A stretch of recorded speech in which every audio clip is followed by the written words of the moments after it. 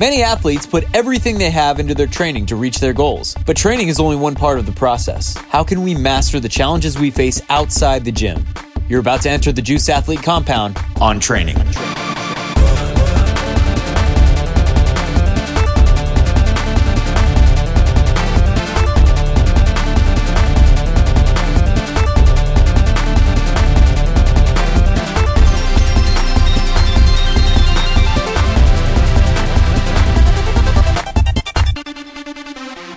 Welcome back to the Juice Athlete Compound on Training. I am so thrilled to be sitting here with none other than Coach Josh Bernstein. Thank you so much for joining me. I really appreciate your time. Hey man, thanks for having me. I appreciate being here. Of course. You know, one of the first things that I noticed when we first met, actually, I believe this was in Fresno, and I was talking to you about a client that I had, and we were trying to work on dietary habits, and I was talking to you about, hey, I would really like it if they could drink this much water, or if they could eat this stuff. I think it would really benefit them. And one thing that stuck out to me, you responded with, well, can they even track how much water they drink? Like, have they done that yet? And the fact that you broke it down, even more so, blew my mind and kind of opened my mind to a new way of thinking about developing habits, lifestyle stuff. So that's what I want to talk to you about today, is how you as a coach go about helping your clients and helping your athletes manage habits, whether they're good or bad. So can you talk a little bit about how you developed an interest in this? I think ultimately for me, it came down to trial and error of things that just weren't working for me working with clients over and over again. I think we have this thing in mind that we want to implement. We want to go straight to the thing, right? The training, the exact diet that they should be eating. And we're constantly trying to force that upon our clients because we know that's the thing, the ultimate thing that they need. Yeah. However, they're just not set up for that. They're not ready to receive that yet. Even though they come to us sometimes wanting that. Like, we come to you because we want the programming. We want the nutrition expertise. Yet they're just not ready to digest all of that stuff. And so you have to start somewhere. You have to meet them. We say this all the time, right? Meet them where they're at. Yeah, exactly. So what are some things that you've, as far as your view of how to handle habits, how has that changed over time for you as far as your understanding of it, or maybe some research that you've done that has changed your point of view of how you handle those problems? It's still trial and error. You know, I mean, I'm still figuring things out and finding the best way to work with people. And again, this is individual program design, so everybody's different, right? Everybody has their different attachments to food, and everybody's going to respond differently to different dietary needs. Food's going to work differently with people. I mean, not everybody's going to get the same benefit from types of food. They're not going to use fuel the same way. And some people have different issues that may benefit from very little change, and some may need a little bit more change to benefit. Yeah. Really, how I go about this is just like you had mentioned early on. I assign them small habits. And sometimes as a coach, we want to rush that process. But to be honest with you, the best thing that you can do for them is they need to own that habit and earn that habit for the next habit. Yeah. You know, like if you assign for them to drink, if they're drinking very little water each day and you assign them to add an additional 12 ounces to their day, they need to show you that they can do that consistently for, I would say, 2 weeks consistent, 14 days straight, that they can do something that simple before they get the next thing. Because otherwise, you're spinning your wheels, you're creating these masterful plans. Totally. And then those come back and they don't work. And then they point the finger. Well, that's the thing that didn't work. Like sometimes really, if you just change their water intake, they might get a total different response in their day-to-day. Yeah. They might get a response in the results they're trying to achieve. Yeah, totally. What are some things that you feel people don't pay enough attention to? I hear you mention water a bunch. You know, that's kind of the thing we opened with. Do you feel like water is kind of one of the main habits that people need to take a look at first? Do you think it's sleep? Do you think it's diet? As far as the things that are kind of outside the gym? Because again, like you mentioned, people want the program, they want the sexy stuff, but we know that these other things move the needle just as much. So what are the things that you feel are most important people need to stop and take a look at? Yeah, well, first of all, like you said, they want the gym, but the gym is such a small percentage. It's the stimulus, right? And everything else, the stimulus doesn't work unless everything else is put into play. Right. You know, at the Juice, we say sleep is king and water is queen. And so really it is sleep first. All these other things are affected by sleep potentially. And if we can't address hunger issues, we can't address weight issues, we can't address hormonal imbalances until their sleep is really dialed in, because that could be the thing. Yeah. And that could be affecting everything else. It's a trickle down effect, you know? So I do look at sleep a lot. Sometimes sleep's impossible for people to do. I mean, they just have a challenging life that they live. They work a ton. They have kids. They have stressful lives. We live in a society today that's just demanding of us. So sometimes sleep is just impossible. And so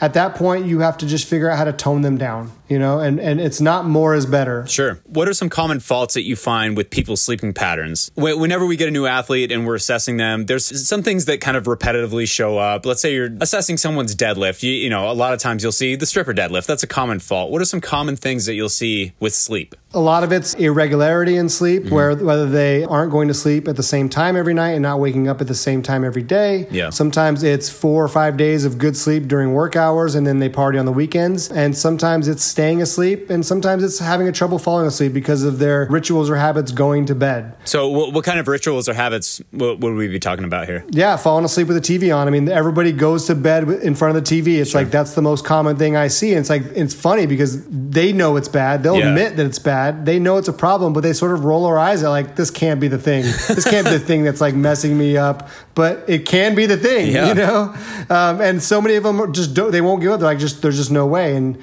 I have a couple clients that I'm working with now that I deal with this, especially if I'm working with, let's say, a female, or she's the wife, and the husband is not a client of ours and has his own thing going on, whether it be just busy in business. And that's his thing. He falls asleep with the TV on, and they go to bed together, right? Right. And so it's like, okay, I have to break her of the habit, but it's really his habit. Totally. And so how do you make that work? Right. So one suggestion that I'm working with, and it's not perfect and it's not hammered out yet, but if you watch your shows, try to watch them out in the front room together, and then go to sleep together to go to sleep, and see if you can kind of create some space around that. And it's not going to be perfect every time, but you can try to reshape some of these behaviors. Yeah, and you know what? That might actually have a profound effect on your relationship as well. If you guys are both taking the time to just turn the lights off and spend time together, and talk, maybe that might actually be a good thing in that area as well. It's funny that you mention having to deal with another family members or roommates or whatever, their habits. I've had to deal with that recently. I have a younger athlete and,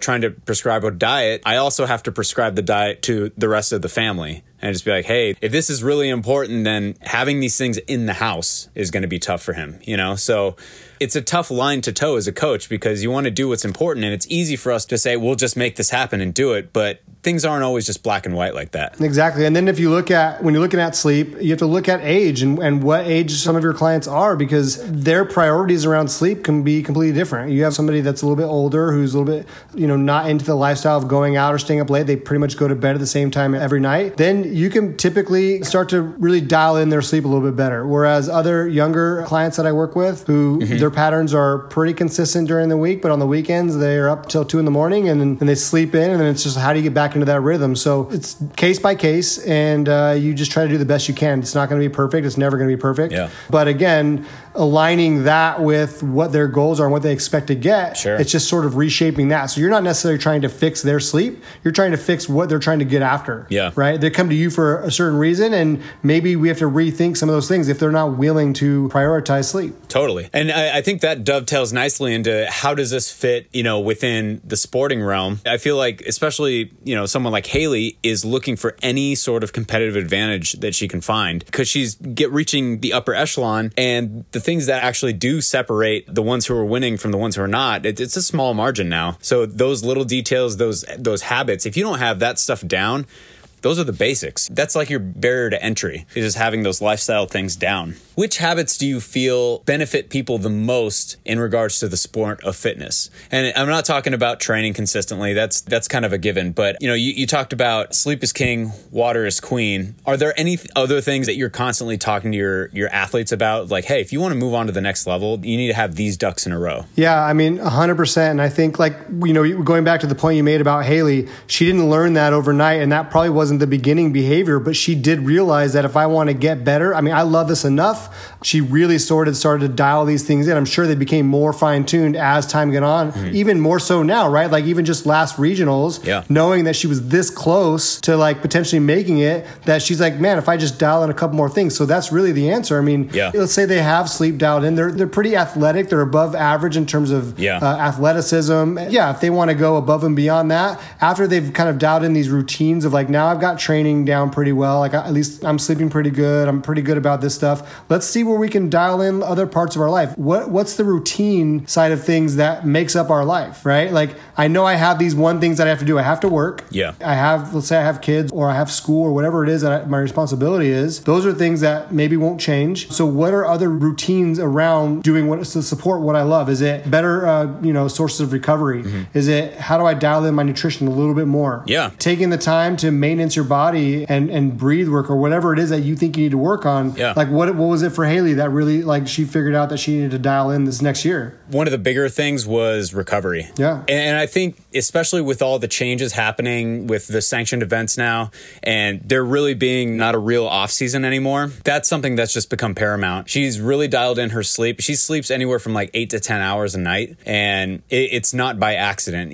I think when I was in Virginia, she went to sleep at like 7 every night, and then she's waking up 5 a.m., 6 a.m., getting up, hitting her AM aerobic stuff. So that was a big one. And then making sure she's stretching and taking care of any bumps and bruises that she needs to. So that was a huge change over the last year. And she's just able to handle more now. I think that at the end of the day, that's really what it is just putting the time in, getting the contractions done, and being able to recover as fast as possible. Because all these girls at this level, they're all good, They're all talented. No, yeah, Josh. I mean, I think that's really it right there. Is like she's getting older and she's able to do more now. Yeah. Right. I mean, that's really it. Like building habits is routine. That's what that is. It's the same thing. They're interchangeable. It's just how do we make habits part of our daily routine to where it's like we're not even thinking about, okay, what habit do I need to implement now? It's like this is my routine in life. Yeah. And I'm just like I wake up, it's clockwork. I'm not training for a sport, but I'm in bed by 8:40 every night, and I'm up at 4:40 just to make sure I get 8 hours. And for Haley, because she's training so hard, 8 to 10 works for her. You know what I mean? And that's her number. And that's it. If I sleep anywhere under 8, I feel it. It's crazy, but I feel it, Yeah. It's interesting you mentioned that. I was listening to Coach Brett Bartholomew talk about setting an example as a coach. And he mentioned something about you as a coach are doing your best to set a good example and be like, well, this is what I do and stuff. Some people will look at some of the stuff that you and I do as coaches and be like, I could never do that. What you do is extreme, I'm just a normal guy. But what I liked about first time I talked to you about this stuff is the way that you could break it down for Joe CrossFitter going in there and just getting it done. Where can we start based on where you're at? How do you take a habit or a problem and dissect it down to the smallest increment so that they'll have, what is the next step for them, no matter what the goal is? And then also, how do you find good goals for them to get excited about? Because, it's easy when you're like, hey, my goal is to PR my clean and jerk because that's sexy. I can put it on the Instagram and, everybody comments like, hey, good job. It's a cool lift and you look like a badass. I think for some people, it's a little tougher to get fired up about, dude, I slept 8 hours, 14 days in a row. So, well, I used to think sleeping these times and going to bed early and waking up early was a thing of age. And it really became apparent that it wasn't. It was a thing of priority, right? It was like, what do I want and need that I function the best at? And what do I want out of life? And that's when it started happening. For my athletes, when I work with them, you would think that it would be like, what's the biggest problem they need to solve? And like, how do I chip that away? But it's not really that. It's what's the simplest thing that they can have success with. Yeah. And I start there typically with them, and they have to earn the next thing. And I get caught up in it too sometimes, where I get caught up in like wanting to give them things faster because I'm excited for them to do that. And I know it's more effective, but those things eventually fall apart if I don't get the basics in there. And if they can't show me habits, right, basic building blocks of like drinking water before I give them like, I mean, I'm learning my lesson like with other clients along the way. I've done it where I've painted the picture of prescription and said, this is what it should look like. And depending on their personalities, like I had one client who's got a pretty addictive personality, and she's like, oh, so you're telling me eventually I need 145 grams of protein? And boom, the next day she's eating 145 grams of protein, but she's like full all the time and having trouble. And she should have worked up maybe 10 grams a week, additional, been consistent there, and it wouldn't have been such a big deal for her to adapt. Yeah. So I start very simple with something that I know they can have success with, and then they got to show me that success before we move on. In terms of like, what do I get them excited about in the gym? In terms of setting goals, I mean, they got to really tell me what they want. But working with people, sometimes in person is really nice because I can see them get a little excited about some breakthroughs in their training, and then highlight that. Seeing them the next week and going, okay, we added a set, and like before you were struggling to get that third set, now you have 4 sets of that. You're able to do that. Yeah. So sometimes those, that's really about falling in love with that process and how you kind of get them to do that versus chasing this end goal of like PRing their snatch or something like that. Sure. Yeah. And I thought it was really great that you made that correlation there because, a little light bulb just went off when you were explaining it. You said, what's the simplest thing that I can help them make progress on? I immediately started thinking about kind of our aerobic to anaerobic progression. And if someone is a beginner, we start them on the one end that they can do, and then we slowly work towards getting into the anaerobic state, once they can express power and get into that. If that's where they need to go, we don't start off by having them do sprints if they can't sprint, Right. So it totally makes sense. Okay, if we're trying to develop new habits, we start with something that they can do already, and then we develop harder and harder things. Right. Like if somebody's an aerobic athlete, but they really want to express power, you don't go, okay, we're just going to give you power. Like, do it. What do you mean? Just do it. Sure. Yeah. Yeah. Just lift the weight. Isn't this what you want? Yeah. How bad do you want it? Exactly.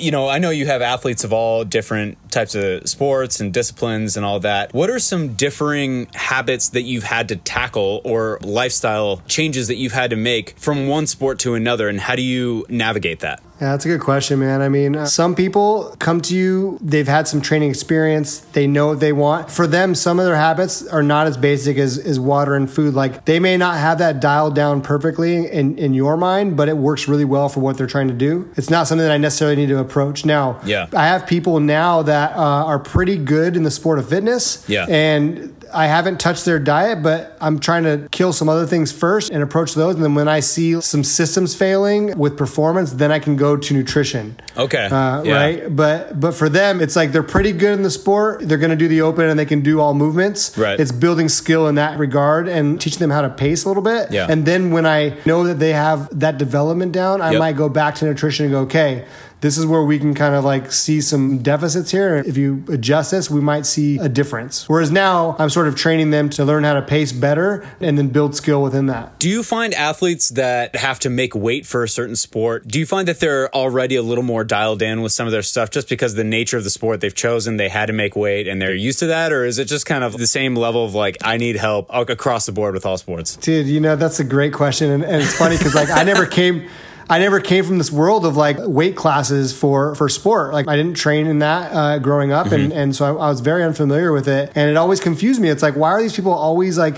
I think even professional level, they're constantly having to make weight for their sport. And I always, I asked Tim this all the time. Like, why don't they just try to train at their like fighting weight? And like, it seemed like counterintuitive. They cut weight. They probably feel like crap. Yeah. And then once they make weight, then they go and they eat a ton of calories in the worst way. And you got to tell them they got to feel bloated from that and feel like, how are they going to be fast on their feet and fighting? But it seems like so crazy to me that they do that, but they still do it. Like in most of the people that come to me that are doing weight class type sports, they're still doing the same thing. And so, I'll mention the idea behind it. Like, and I'm not sure that my idea is even that great. It's like, seems like so simple. Why didn't somebody else think of it, Well, the one thing like in boxing is, let's say I'm trying to fight at 185, right? And I'm walking around at 185. More than likely, I'm going to end up fighting a guy who's walking around at like 205, 210. And they just cut water weight. They've tapered down. They've cut water weight. And then as soon as the weigh-in's over, they're jumping back up to like 197, 200 for the fight. So you're essentially fighting a bigger guy anyway. Exactly. And I get that. That makes sense to me, right? But I think in the sport of Taekwondo, like you have to be fast and aerobic. And like, I don't feel like cutting weight and then going back up in weight is going to be an advantage to you. Yeah. I feel like walking around at your fighting weight, you'd be the best advantage because you'd feel the best. Yeah. You'd always be strong and fast and the best in that weight class. Yeah. And you know what? I've never done Olympic style Taekwondo or point sparring or anything like that. So it may be a little different. I know in boxing, power matters a lot. If you have a strong right hand, you're going to knock people out more. So, I mean, you need that extra bit of power and mass. Whereas, like you mentioned before, Taekwondo, you need speed and accuracy. So it may make more sense to hover around that weight. I'm sure Tim could shed some light on that as well. Right. But that's a really interesting analysis of that. For endurance sports, do you find that it is more or less important to manage things like body fat percentage? Yeah. I think we look at like, let's just use a sport of fitness, for example. Sure. We look at those guys and to the average eye, those people look like 6%. They look like bodybuilders. Yeah. They look like 6% body fat, but they're not. They probably hover around 10 or 11. And I think that they need that little excess body fat for some of their sports. And as they get older, those numbers go up as well. But right. And then they're not necessarily an endurance sport. I think you have cyclists and marathon runners that are more of an endurance sport, obviously. Mm-hmm. And even swimmers. I think swimmers for body fat percentage do actually better because they're a little bit more buoyant in water if they're carrying a little bit more extra body fat on. Yeah, true. Yeah, so I do think body fat percentage matters for endurance sports. I think having a slightly higher percentage of body fat is sort of a reserve of fuel. Totally.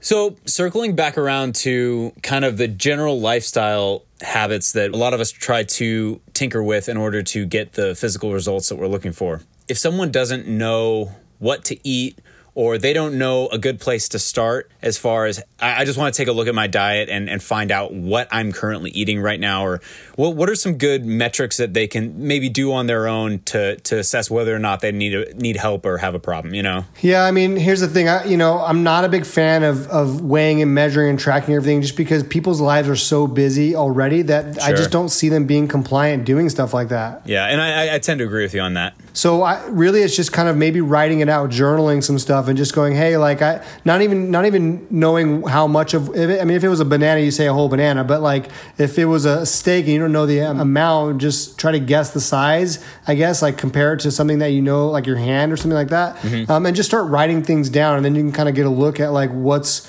going in your system and potentially changing the contents a little bit. You know, I mean, when I upgrade people's food prescription, it's slight, right? It's like, instead of taking away things that they're used to eating all the time, how can we upgrade it slightly? Like I had a client who for breakfast every morning, it was Red Bull and Cliff Bar. And he thought that was good, right? He thought he was doing okay there. So instead of taking that away, I'd said, just, you know what, do me a favor, add an egg to that. It's super easy to do. It doesn't take much time to cook an egg. Let's add that. And let's build that over time. Yeah. And in 2 weeks, and when you've done that every day, we can add 2 eggs. And eventually it starts to replace some things. Like you can't have the eggs in the Cliff Bar and the Red Bull because you just can't stomach all that. Yeah. He's full. Yeah. All right, cool. So let's take away the Cliff Bar or half a Cliff Bar or the Red Bull or whatever it is. And once you've built a base and a habit of like cooking this breakfast, then we can start taking away some things that are also in there. It's understanding the contents and trying to slowly change that. I mean, I definitely wouldn't do it all at once. Yeah. It's got to be, you chip away at it, small things. And honestly, I start in breakfast because I start with waking up and sort of like attacking the mood for the day, right? And like setting that tone of like being satiated, and we're setting the day up for success, essentially. Awesome. I really like how you broke that down. That was perfect. I feel like that's a great place to wrap things up. If people want to go ahead and reach you, where can they go to? They can find me on Instagram. Side Bernstein is my handle. They can reach me on Facebook, Josh Bernstein. They can go to the Juice Compound, remote coaching, and find me there. I'm all over the place, you know? You are all over the place, man.